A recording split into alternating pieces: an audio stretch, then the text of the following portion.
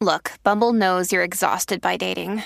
All the must not take yourself too seriously and 6'1" since that matters. And what do I even say other than hey? Well, that's why they're introducing an all-new Bumble with exciting features to make compatibility easier, starting the chat better, and dating safer. They've changed, so you don't have to. Download the new Bumble now. When you need mealtime inspiration, it's worth shopping Kroger, where you'll find over 30,000 mouth-watering choices that excite your inner foodie. And no matter what tasty choice you make, you'll enjoy our everyday low prices, plus extra ways to save, like digital coupons worth over $600 each week. You can also save up to $1 off per gallon at the pump with fuel points. More savings and more inspiring flavors make shopping Kroger worth it every time. Kroger, fresh for everyone. Fuel restrictions apply. Well, hello there. You've found yourself at the start of the very first episode of I'm a Writer But, a podcast that focuses on the work, writing, and personal lives of its subjects. Because what we make is such an essential part of who we are as writers, we're going to start each episode with some writing. And because this episode is sort of an intro to me, Lindsay, and my co-host Alex, you're going to be hearing a bit of our writing to kick off the episode. And even better, it's brand new work. Hope you enjoy. Thanks for listening. I'm Alex Higley. And I'm Lindsay Hunter. And I'm a writer, but...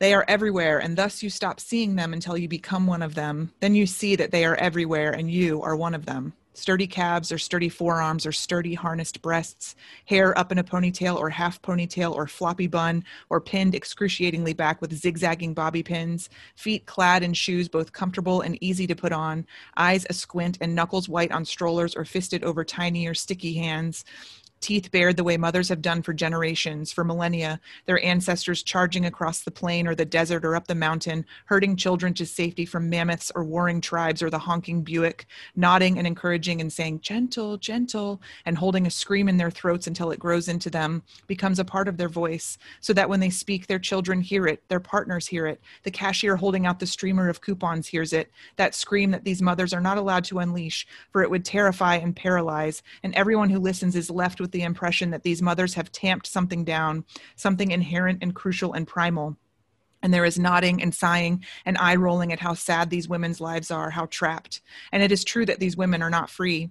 They can't dart into the department store to try on a halter top.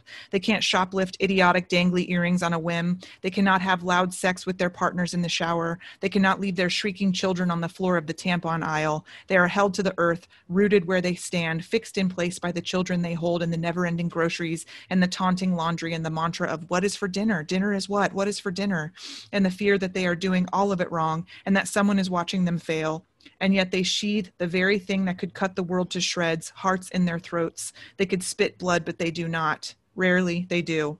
See them, get closer, crossing the street, pushing a stroller and holding a toddler by the hand, one shoulder hunched up to the ear to hear every third word from the smeared phone mashed to their faces, the smudgy canvas slip-on shoes and the flowy skirt and the old t-shirt and the few elements of personhood.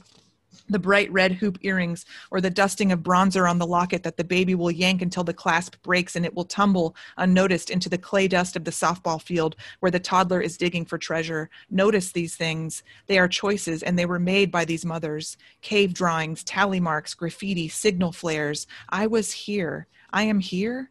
In fact, they could shoplift the thing, fuck their partner wherever they please. They could leave the children. They could strike the children. They could starve the children or ignore the children. They could be their own mothers whose syrupy love embarrassed them, or whose attention held fisted as a wooden spoon had the sharp stink of disgust, or whose eyes never touched down upon them, were always searching out windows or over shoulders, or whose teeth feathered with lipstick dandruff on her sweater, or whose neglect was a tightly held secret, or else. They could reach back and grab whatever will be held by them. And because they could do these things, they already have done these things. How are you? Someone will ask. Oh, the answer will begin. The mother may stare off. She may immediately become distracted. Her little one is trying to climb a tree. Her little one is stomping a pile of red ants. She may laugh. She may answer, fine, you. Or she may tell you the truth. And this is where mothers get a bad rap. Because do you really want to know how she is? Do you? Maybe it isn't that mothers are perceived to have no inner lives. Maybe it's that they have them, but they are no longer private. Mothers have no boundaries, and how embarrassing. See that one. Her child is pulling her shirt down and slapping her breasts. See that one. Her child is at the top of the climbing thing and she is not making a move to help him. See that one, openly flirting with that hot dad. This one, choking back tears, forever spilling over. Mothers may as well run naked and weeping through a football game and call it a day. There is no privacy, and in exchange there is loneliness, as bright and relentless as the sun.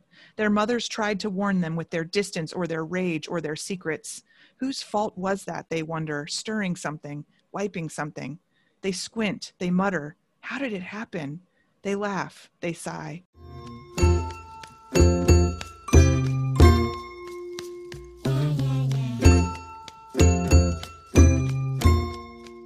Ben received a small severance package. He had worked in the office for 4 years, and for those 4 years would receive 2 months' pay. He was fired on an idyllic Friday morning in June in the city of Chicago. Ben's back faced the shining lake as he sat in his boss's office and learned details of the separation. He knew as he was being fired that he would not tell his wife. He would not tell Tara. He would avoid telling Tara for as long as was possible. He would lie, then continue to lie, and deceive to perpetuate his original lie of not telling her that he had lost his job.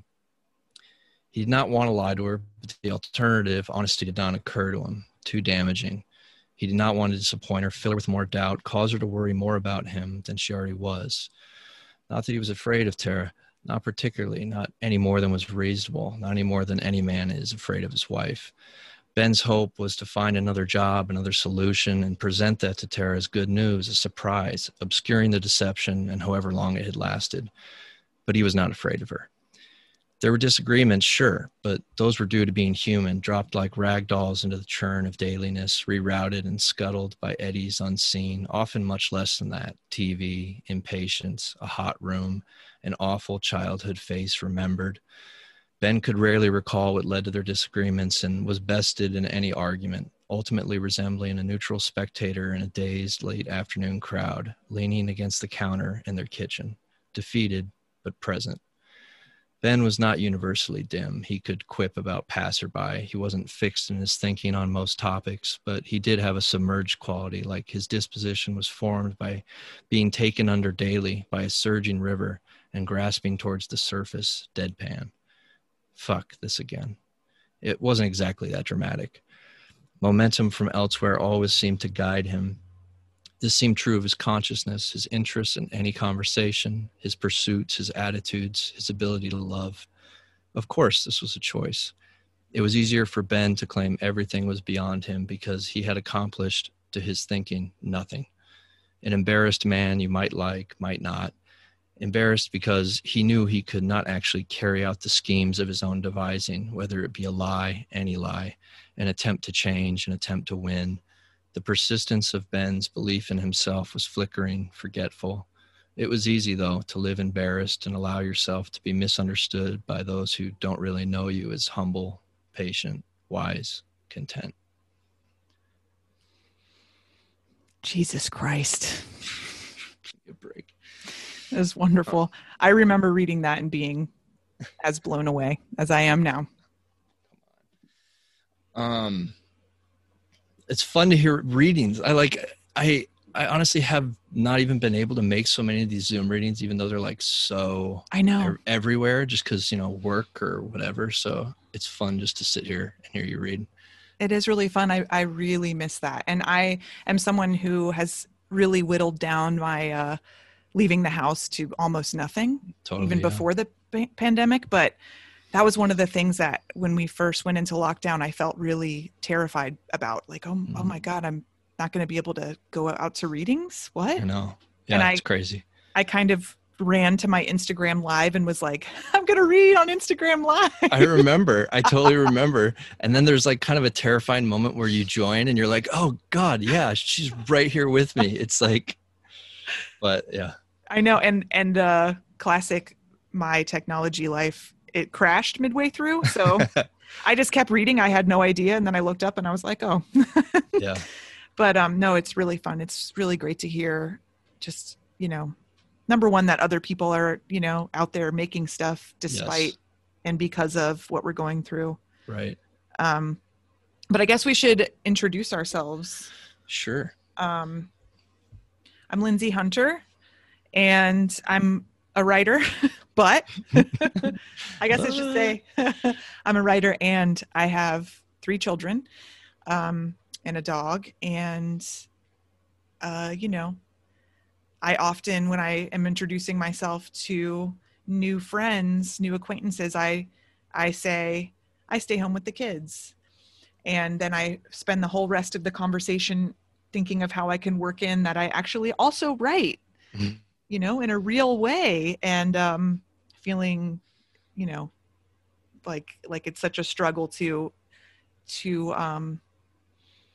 get that in, because the amount of work that I'm able to do on a daily basis is, you know, not as much as what I would in my younger years have considered a quote real writer to have been getting done. Mm-hmm. Yeah. I mean, I think I'm Alex Higley. I am a writer and a father, a dad, 2 little girls and a dog as well, although a much smaller dog than Lindsay's. And I never say that I'm a writer when I meet people. And similar to what you're saying, I feel like because then it becomes a conversation about, it's almost like immediately like a justification thing, like where it's like, you do have to kind of, it's like, well, what did you read lately? And then you try and find common ground on that as a way into talking about what your writing is or what it means to you, to me, to write. And it's so hard to find common ground with so many people. When you're surprised, it's the best thing. When it is someone who's a reader and in a reader of maybe similar stuff or stuff at least that I can have lie and talk about, it's amazing. But when there's no common ground, it's kind of defeating, I feel like. So I try not to mention it. I just say I work at a grocery store and try and go to the other corner or something. So I used to, I think especially around the time that I was pregnant with my 3rd, which was a surprise.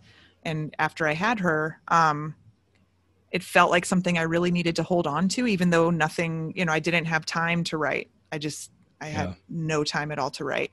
So I remember being super desperate to work it into conversations. I wanted people to know that I had this other side of me, because I think I was coming into the conversations assuming, oh, you hear that I stay home with my kids, so you have this certain idea of me. And I think that's part of why I wanted to read what I read today, because, you know, I think it is a common thing for people to think about parents. You know, we're smug, or we're, you know, small-minded, or we're obsessed with our families and that's it. Or, you know, like we don't pursue these intellectual endeavors because we're, you know, wiping applesauce out of the cracks of our toes or whatever, you know, like, so I, you know, I wanted people to know, like, I'm a professional. Right. I'm a mother, but I'm a professional. I'm a mother, but yeah. Yeah. And I feel like it's probably so much harder on moms than dads, because I think a lot of times that question becomes gendered right away. And it's like, I mean, I can usually get away with saying, you know, just saying what my job is, and they can maybe see that there's not much more. I mean, that, you know, I enjoy it, but whatever, it's my job, and we can move on, and I can kind of hide behind that. But if you're saying you're watching your kids, I feel like there's a whole nother level of assumed judgment, maybe, as well as potentially real judgment that you're having to deal with, that I certainly don't think I have to deal with to the same level. But yeah. Yeah, I think I come to any sort of conversation. This is a problem I should work out in therapy, I think. Is I come to any conversation already trying to assume what people are thinking so I can circumvent that somehow. And I end up blurting things out that, no, totally. that have nothing to do with what we're talking about. Right. It's like, where's that weird energy coming from that you just gave me like so heavily? Yeah. I don't know. Sorry. In my head all day. Yeah. Yep.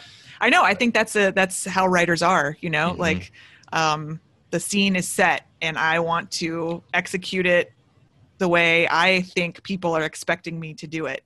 Totally. And, no, the one of the most common things I think people think is, especially when a woman says I'm a writer, they think, okay, blogger, mommy blogger. Oh my God. I wouldn't even have thought of that, which shows a lot, I guess. Which, I mean, I read mom blogs and totally would love to be a mommy blogger. But there was one example of what you're talking about, Alex. My neighbors, when they moved in across the street, I immediately worked into the conversation. I'm a writer. I was like 9 months pregnant with my third at the time. And she asked me, like, what do you write? And I told her, and my latest book had been in the Book of the Month Club. Yeah. And she had just read it. Oh my God. She was like, what? That's you? That's crazy. And that's like the highlight of, my life, I would say, aside that's from amazing. My children. Of course. Did she pull out anything that was like surprise? How did she like progress in that conversation? Or was it like so shocking that it was just like, what? I mean, well, I come to conversations assuming that people who have read my stuff are disappointed in it. So I guess I thought, oh man, like that was kind of a brave choice for Book of the Month Club to choose. You said that? Well, in my head, that's what I believe. Oh, okay. And then, like I followed them on Instagram and I saw what people were saying and, usually people are not that nice online and, people were saying bad things about it. So I thought, oh my God, oh no, she also hated it, but she, I kind of broached the subject with, it was an interesting pick for them. And she was like, Book of the Month Club, every once in a while they make the edgy choice. And that's the kind of books I like. So love that you're standing there pregnant and she's having to reconcile eat only when you're hungry with this pregnant woman in the street. That's the best. I love that so much. Oh my God. Yeah, no, but it's hard to navigate how like what that identity or persona or like performance even means on a day-to-day basis, because I think I perform it like in my house. Mm-hmm. It's like, okay, here's my time with my computer while we're also watching TV and I have headphones on and I'm going to get 20 minutes of work done onto this and it's 3 sentences or whatever. But yeah, like even showing the other people in the house, like, okay, here I am. This is it. I think, I don't know. It adds up. Yeah, that's the thing. It took me a long time to understand that I had to take myself seriously because I have this very real self-conscious feeling that I don't make any money taking care of my children. So I have to, it's in my mind, it's wrong of me to take away any time or put anything on my husband just so I can go off and write or go off and do this. And it took me a long time to understand. And maybe that's just like becoming an adult in general. I was thinking tonight, I was a child until I had children, and I think that extends to understanding that once that happens, or once any major thing in your life happens and your time gets, winnowed down to a precious hour or something, that you start taking that really seriously, or you don't, like it's a choice you have to make. And lots of people make the other choice that, Right. It's just not that important to me. And I tried that on for sure. Thinking like, why am I fighting so hard for this? When did you try that on? I think when I got pregnant with my third, it was a real mind fuck. And I apologize because Alex and I agreed not to too much profanity in when this. you were reading, I literally thought, don't say my real reaction if we were in. Yeah, I literally thought, okay, beep, yeah, censor. I and there's some foul language in what I read as well. So I apologize. We will do better. But I just thought, like, oh, like maybe your destiny is this instead, you know, like if you have to fight this hard, it's like, I think writing in general is something you have to continually talk yourself into or remind yourself why it's so important. And for me, that changes over time. So like when I was first starting out, it was, well, I really enjoy this and I think I'm kind of good at it and I just want to see, you know, and I couldn't even like name what my ultimate dream would be. I just thought like, I'm going to take this seriously. And so I'm going to start, you know, I'm going to go to night classes and then MFA. And then after that, after I graduated MFA, it was another conversation I had to have with myself, because I saw some of my classmates going into the workforce and just kind of, you know, like not pursuing what we had been studying, you know, at grad school. Mm-hmm. And I had to decide again, like, no, this is something that I really want to keep doing. So I'm going to keep doing it. And whatever that looked like at the time, you know, like trying to get published in smaller journals and reading out. And then once parenthood came along, you know, it fundamentally changes everything. And I fought against that.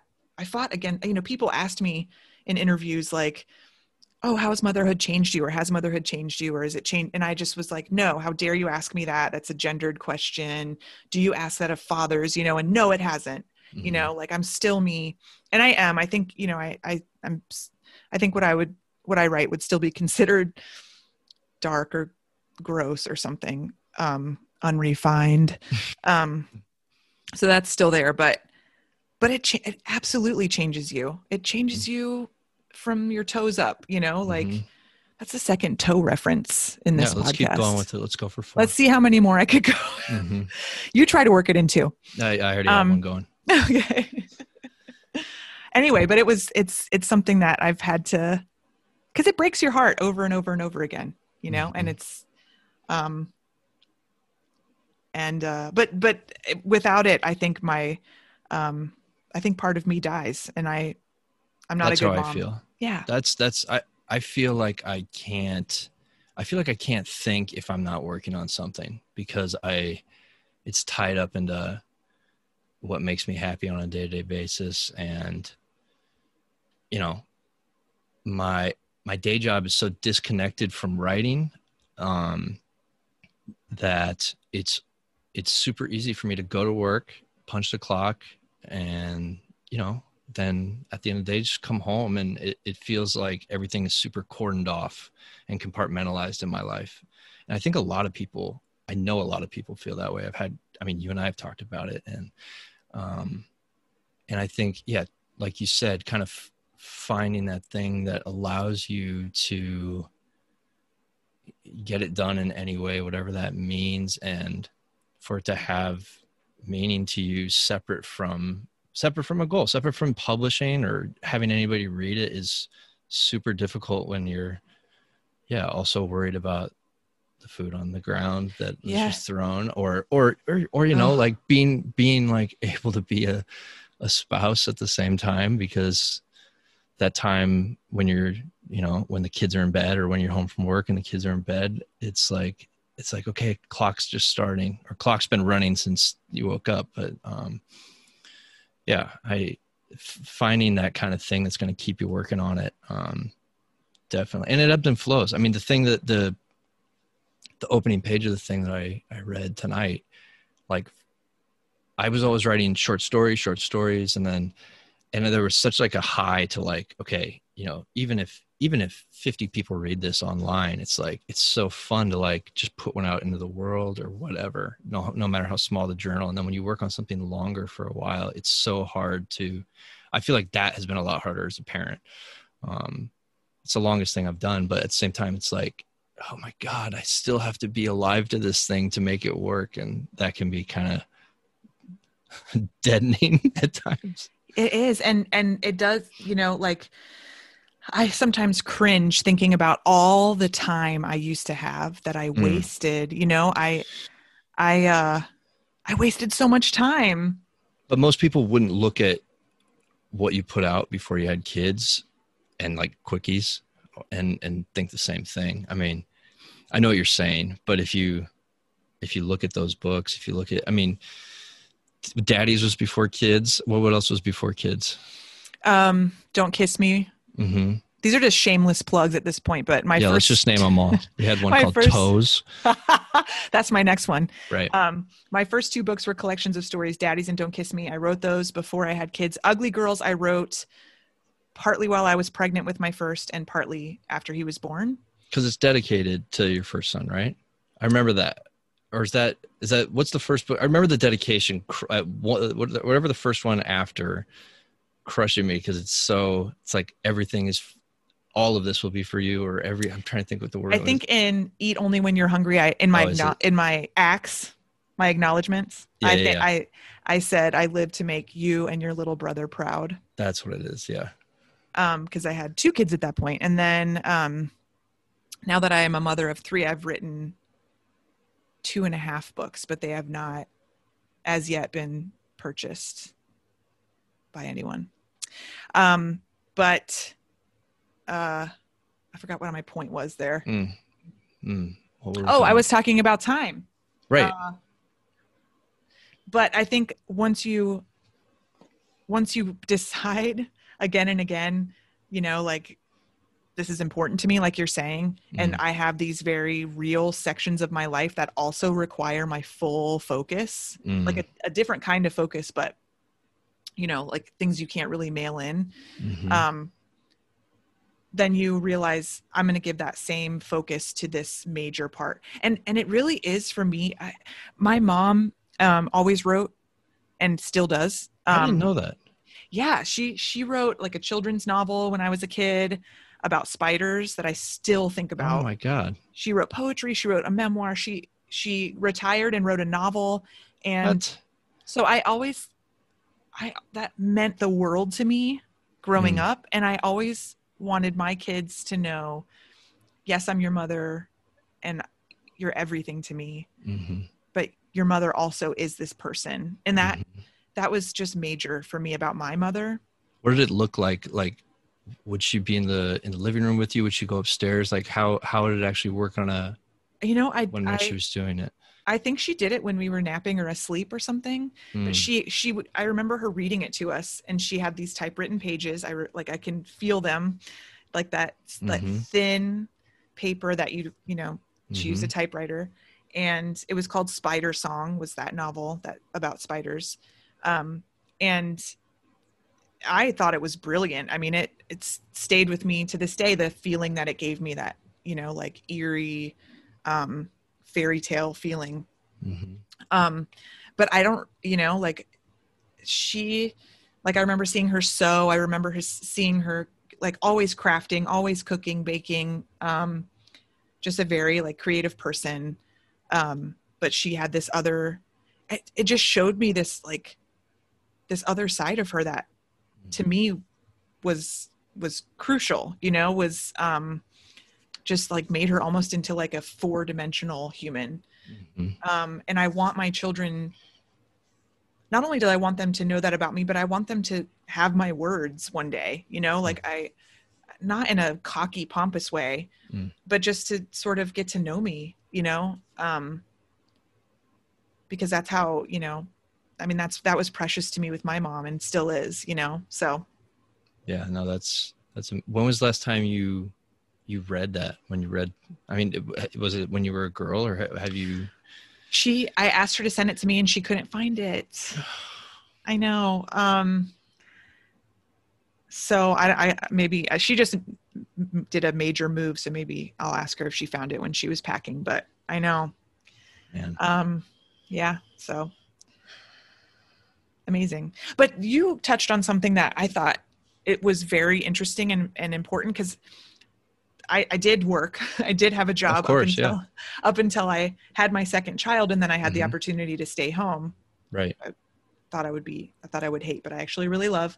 Oh, you thought you would hate it? Oh, yeah. Oh, I was terrified. I would literally ask strangers, like, what do you think I should do? That makes sense to me. Yeah. Should I stay home? Should I go back to work? Because I had Mm-hmm. been working since I was 16. Mm-hmm. Staying home felt like terrifying to me, but I did work all through writing my first 4 books. First 4 books. And I remember when I was in grad school, people wanting to become teachers or become professors. And I very much did not want that. And I remember one of my professors saying to me, if you want to write, don't teach. Mm-hmm. I heard that too. It would be all consuming. You wouldn't have time for your own work. And I just wasn't that interested in it. I wanted a job like you're saying. I wanted a job that I could go to and I could leave there. Yeah. You know? Yep, absolutely. But like my whole thing was, you know, I heard the same thing from professors, like, you know, just how much time is going to be spent with other people's work that you're going to teach well. You're going to have to consider, you know, you're going to have to bring your everything to it and, you know, really show up for these students.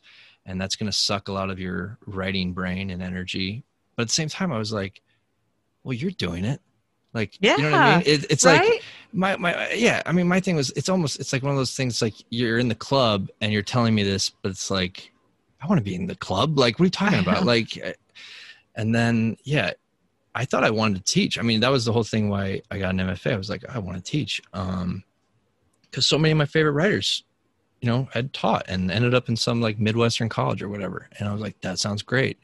But then I didn't think about like, how you actually, if you want to have a family, how you could support a family as an adjunct, be willing to move around, you know, job to job until you maybe have the opportunity at some kind of tenure track pipe dream or something. Like it seemed like the people who were able to do it were so few, and I didn't really see a path to do it and have health insurance quickly. Mm-hmm. And so I started doing what I'm still doing 7-8 years later, just a manager at a grocery store, but I do think that there maybe is truth to, if you want to write, divorce yourself from it in some of your day thinking, because I know, you know, I know plenty of people who teach and write and have great careers. Of course. But for me, I remember, getting advice at one point that I needed to be on the same schedule as Ben, who's now my husband. Back then he was my boyfriend. Cause I was working at a bookstore and I would work, you know, till midnight or whatever. And he was a teacher. So it was basically like, we never saw each other. And that was like the best advice I ever got. Really? in terms of getting, it just meant so much that we were in sync in that way. Like we went to work at the same time. We came home at the same time. Because like all this other stuff starts like getting chaotic in your life, you still have like this base routine. And it's like, it scared me, the things that you're mentioning, the idea that, you know, that you could work so hard and nothing would be guaranteed. And you know, you just kind of, it's feast or famine, I think, you know? Right. And I had the opportunity to work somewhere where I was writing, not in a, you know, not writing fiction, but writing in a creative way.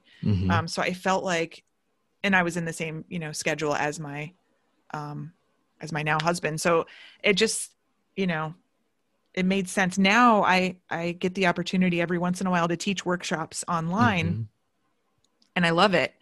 Totally. And I feel so lucky to get to do that. But you know, it wasn't, I wanted something that like, this is my job. And now I've left for the day and now I'm, you know, going to write or I'm going to whatever, you know. Now the job that I have, mother, stay-at-home mother, you don't get to do that. You don't, my day starts at 6 a.m. when my kids bust in and say, can we go downstairs and watch SpongeBob? The answer is yes. Absolutely. And it ends, you know, when they finally go to sleep at 7:30, 8 o'clock at night. And in a weird way, I remember reading, someone asked Ann Tyler, who's one of my favorite authors, do you feel like you weren't able to do as much as you could have if you had not been a mother? You know, I feel like that argument comes up every once in a while. Yeah. You know, writers, and I think it's a real thing that we all struggle with, that, you know, especially during this pandemic. Absolutely.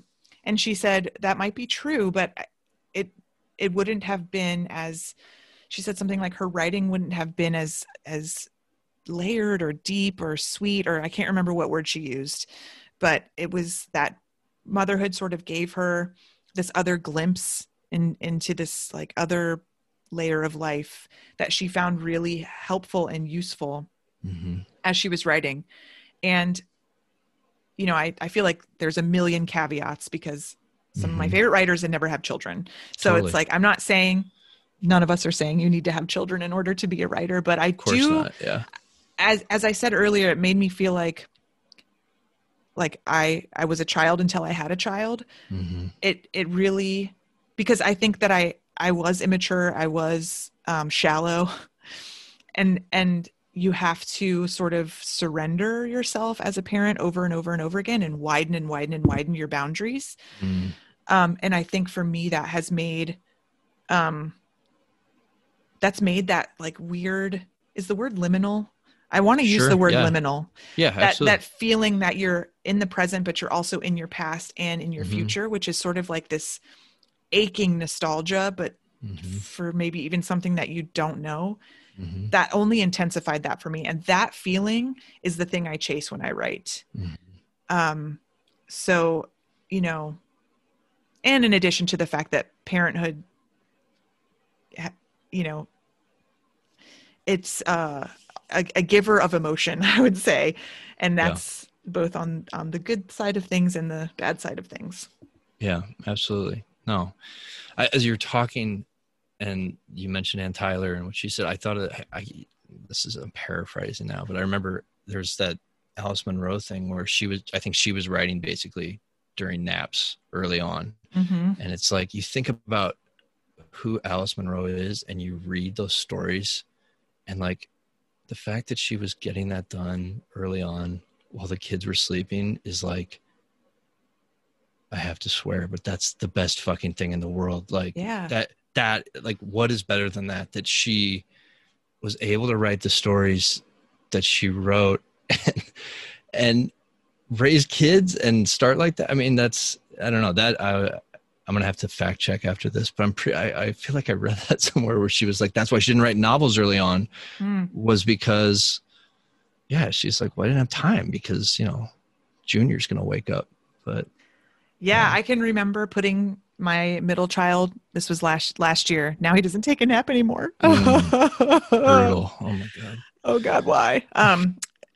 But I remember putting him down for naps last year as I was writing the book that I read from, and telling him, you have to go to sleep because mommy has to do her writing.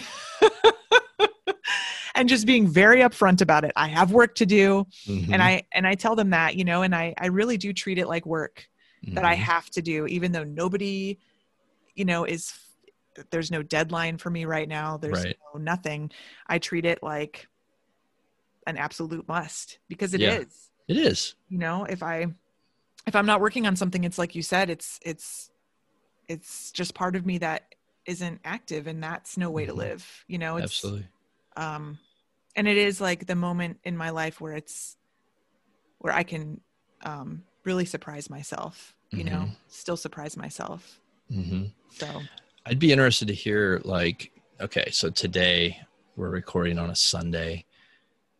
Did you get writing done today? And if so, like, how did you fit it in today or not? Or like, you know, on a like a typical day, what does it actually look like when you're getting it done? Yeah, I love talking about this, and I love hearing about other people's. So I want to hear yours after this, but no, I didn't get any work done today. Weekends are crazy busy, and you would think that they would be like days of rest, but they're not, because nobody has school, you know, and like I said, 2 of my 3 don't nap. So, you know, we're just like filling the day as much as we can. We're going outside. We're, you know, whatever. On the rare occasions that like one of them falls asleep, I'll break my laptop out and try to get some work done. Mm-hmm. But my schedule right now is different than it was pre-pandemic when I had a child in school all day, both of my other children would nap. So I would write during nap time. I wrote the novel I just read from, I wrote during nap times. Mm-hmm. Now the time that I have is Monday, Wednesday, and Friday. My middle child has preschool, and I take him to preschool, and it's 2.5 hours. And I sit in the parking lot outside of his preschool and I write in my car. And because my youngest is napping and my oldest is in virtual school. And I feel really grateful for that time. I feel, I feel very dedicated and clever and excited for that time. Hell yeah. But I also can step away from it and think like, oh man, like, ouch. But yeah. I don't know. I'm getting work done. That's all that matters. It's painstaking though. Like my usual word count goal for writing would be 1,000 words every day. Oh, you think of it in those terms? Yeah, I do. Cause that's how I feel like I'm meeting a goal, right? Like Mm-hmm. then I, and if I go over 1,000, fine, if I, whatever, but Mm-hmm. now I can really only do 500 words. Mm-hmm. And it's 500 words every other day. And so it's Mm-hmm. just like painstakingly slow. And then I got really sick. I did not have COVID, but I was sick. And then some other stuff happened. So I wasn't able to write for a few weeks, maybe even a month. And it's just taking forever. Mm-hmm. What about you? So it's, so when my work schedule is kind of strange in that the start of my work week, I'm working late. And then it kind of, as my week progresses, I work super early in the morning. And then my Friday, which is tomorrow, Monday, I work a split shift because since the pandemic started, our youngest is 4 months old as of a day or two ago. And my oldest is 2.5. So they're tiny. And we didn't feel comfortable putting them in daycare. And so my wife and I, Britt and I, it's like a lot of people are doing, it's basically just a handoff when she's work from home. And so, when I'm home, obviously the girls are with me, and her work schedule was her job was compliant enough where they could kind of move up her hours a little bit or shift them back to kind of make our two work schedules fit like a jigsaw. Mm-hmm. And so tomorrow, I work 4 a.m. to 7 a.m. I'll come home, I'll watch the girls all day, and then I go back to work at 6 and I work 6 to 10. And so I will come home, I will take a shower, and I will write for a half an hour. And I'm not like, I have never been a word count person. I haven't been like a watch the clock person. I just will do it until I'm distracted or not interested or it's not working. And usually that's probably about a half an hour on a night like that.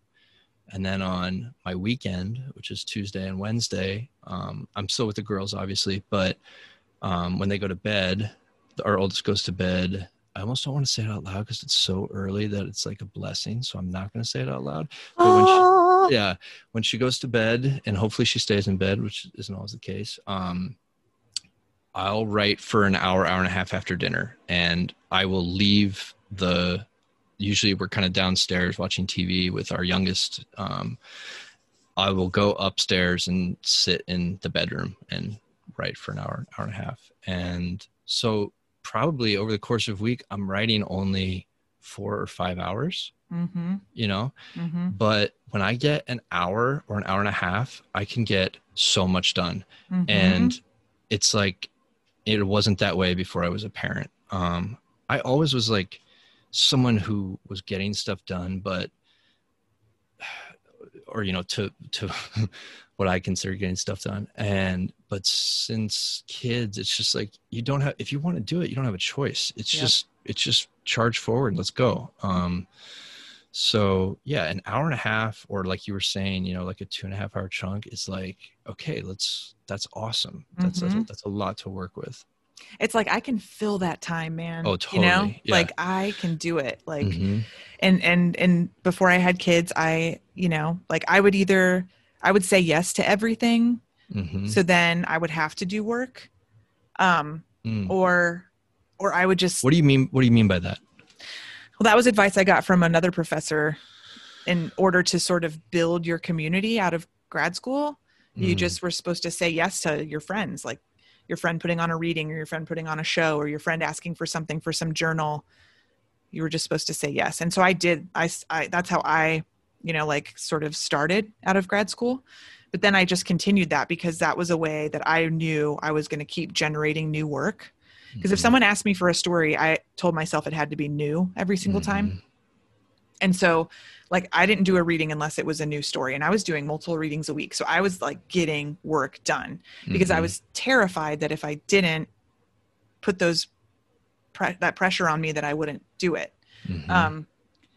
Like I'm terrified that I'm a lazy person. So I fight against that as much as possible. This is going to sound terrible, but I know that I'm not lazy. And I'm sure you know that you're not lazy, but I am terrified of people thinking I'm lazy. Yeah. It's like way more, I don't know. I feel like any parent who's even half engaged and also, whatever, has anything else going on, you're not lazy. But for some reason, if someone was to say that to me, it would crush me. Mm-hmm. Yeah. When I wake up in the morning and the boys go watch SpongeBob and I make their breakfast, I make my dog her breakfast, I make the coffee, I make my own breakfast, and then I sit and I read and drink my coffee, and it's wonderful. But then at the end of every day, I feel guilty about it. And I think it's that. It's, like I should have been doing something else. I could use that time for something else. But I think those moments are where you can grab them are essential, because otherwise you're just a machine, like you just work. Yeah. No. And I love hearing you say any of this out loud. It helps me so much just to hear another parent say some of that stuff. And I mean, I think that's kind of why you and I wanted to do this, really. It's just like, you don't hear a lot of people, or actually, I take that back. I saw a hell of a lot of tweets that are about this, and I would be like screenshotting them and texting them to you on your Twitter hiatus. But there were so many I would send you and be like, look, these people are like, feel exactly the same way when we're talking about this stuff. And I don't know, I think it's so helpful to see a different kind of struggle. It's because it's going to be struggle no matter which way you try and do this. But I don't know. I think a lot of people are trying to struggle in the same way we are, but it can be nice just to hear that that's the case. Yeah. I think, it feels like you're in a vacuum, right? It feels like you're not doing it right, or you should be doing it another way, or what you're doing doesn't matter. But it does, and like, as long as you're doing it, then you're not doing it wrong, Right. Totally.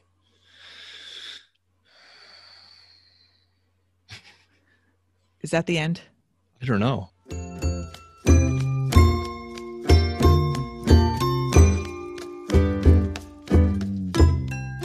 That's our show for today. We are excited to talk to a bunch of writers' buttheads is what we've been calling them. Buttheads, absolutely. Remember I said that I was a child until I had children? Now I'm an adult who talks about butts a lot, because if you're 7 3/4, butts are the best.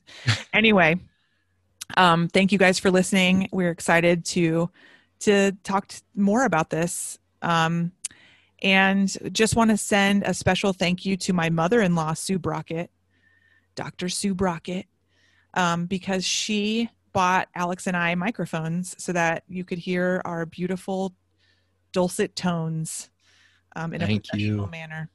Thank you, Sue. Thank you, Sue. And also just thank you to Max Loop for our music. We love it. Thanks, Max. Bye, y'all. Bye.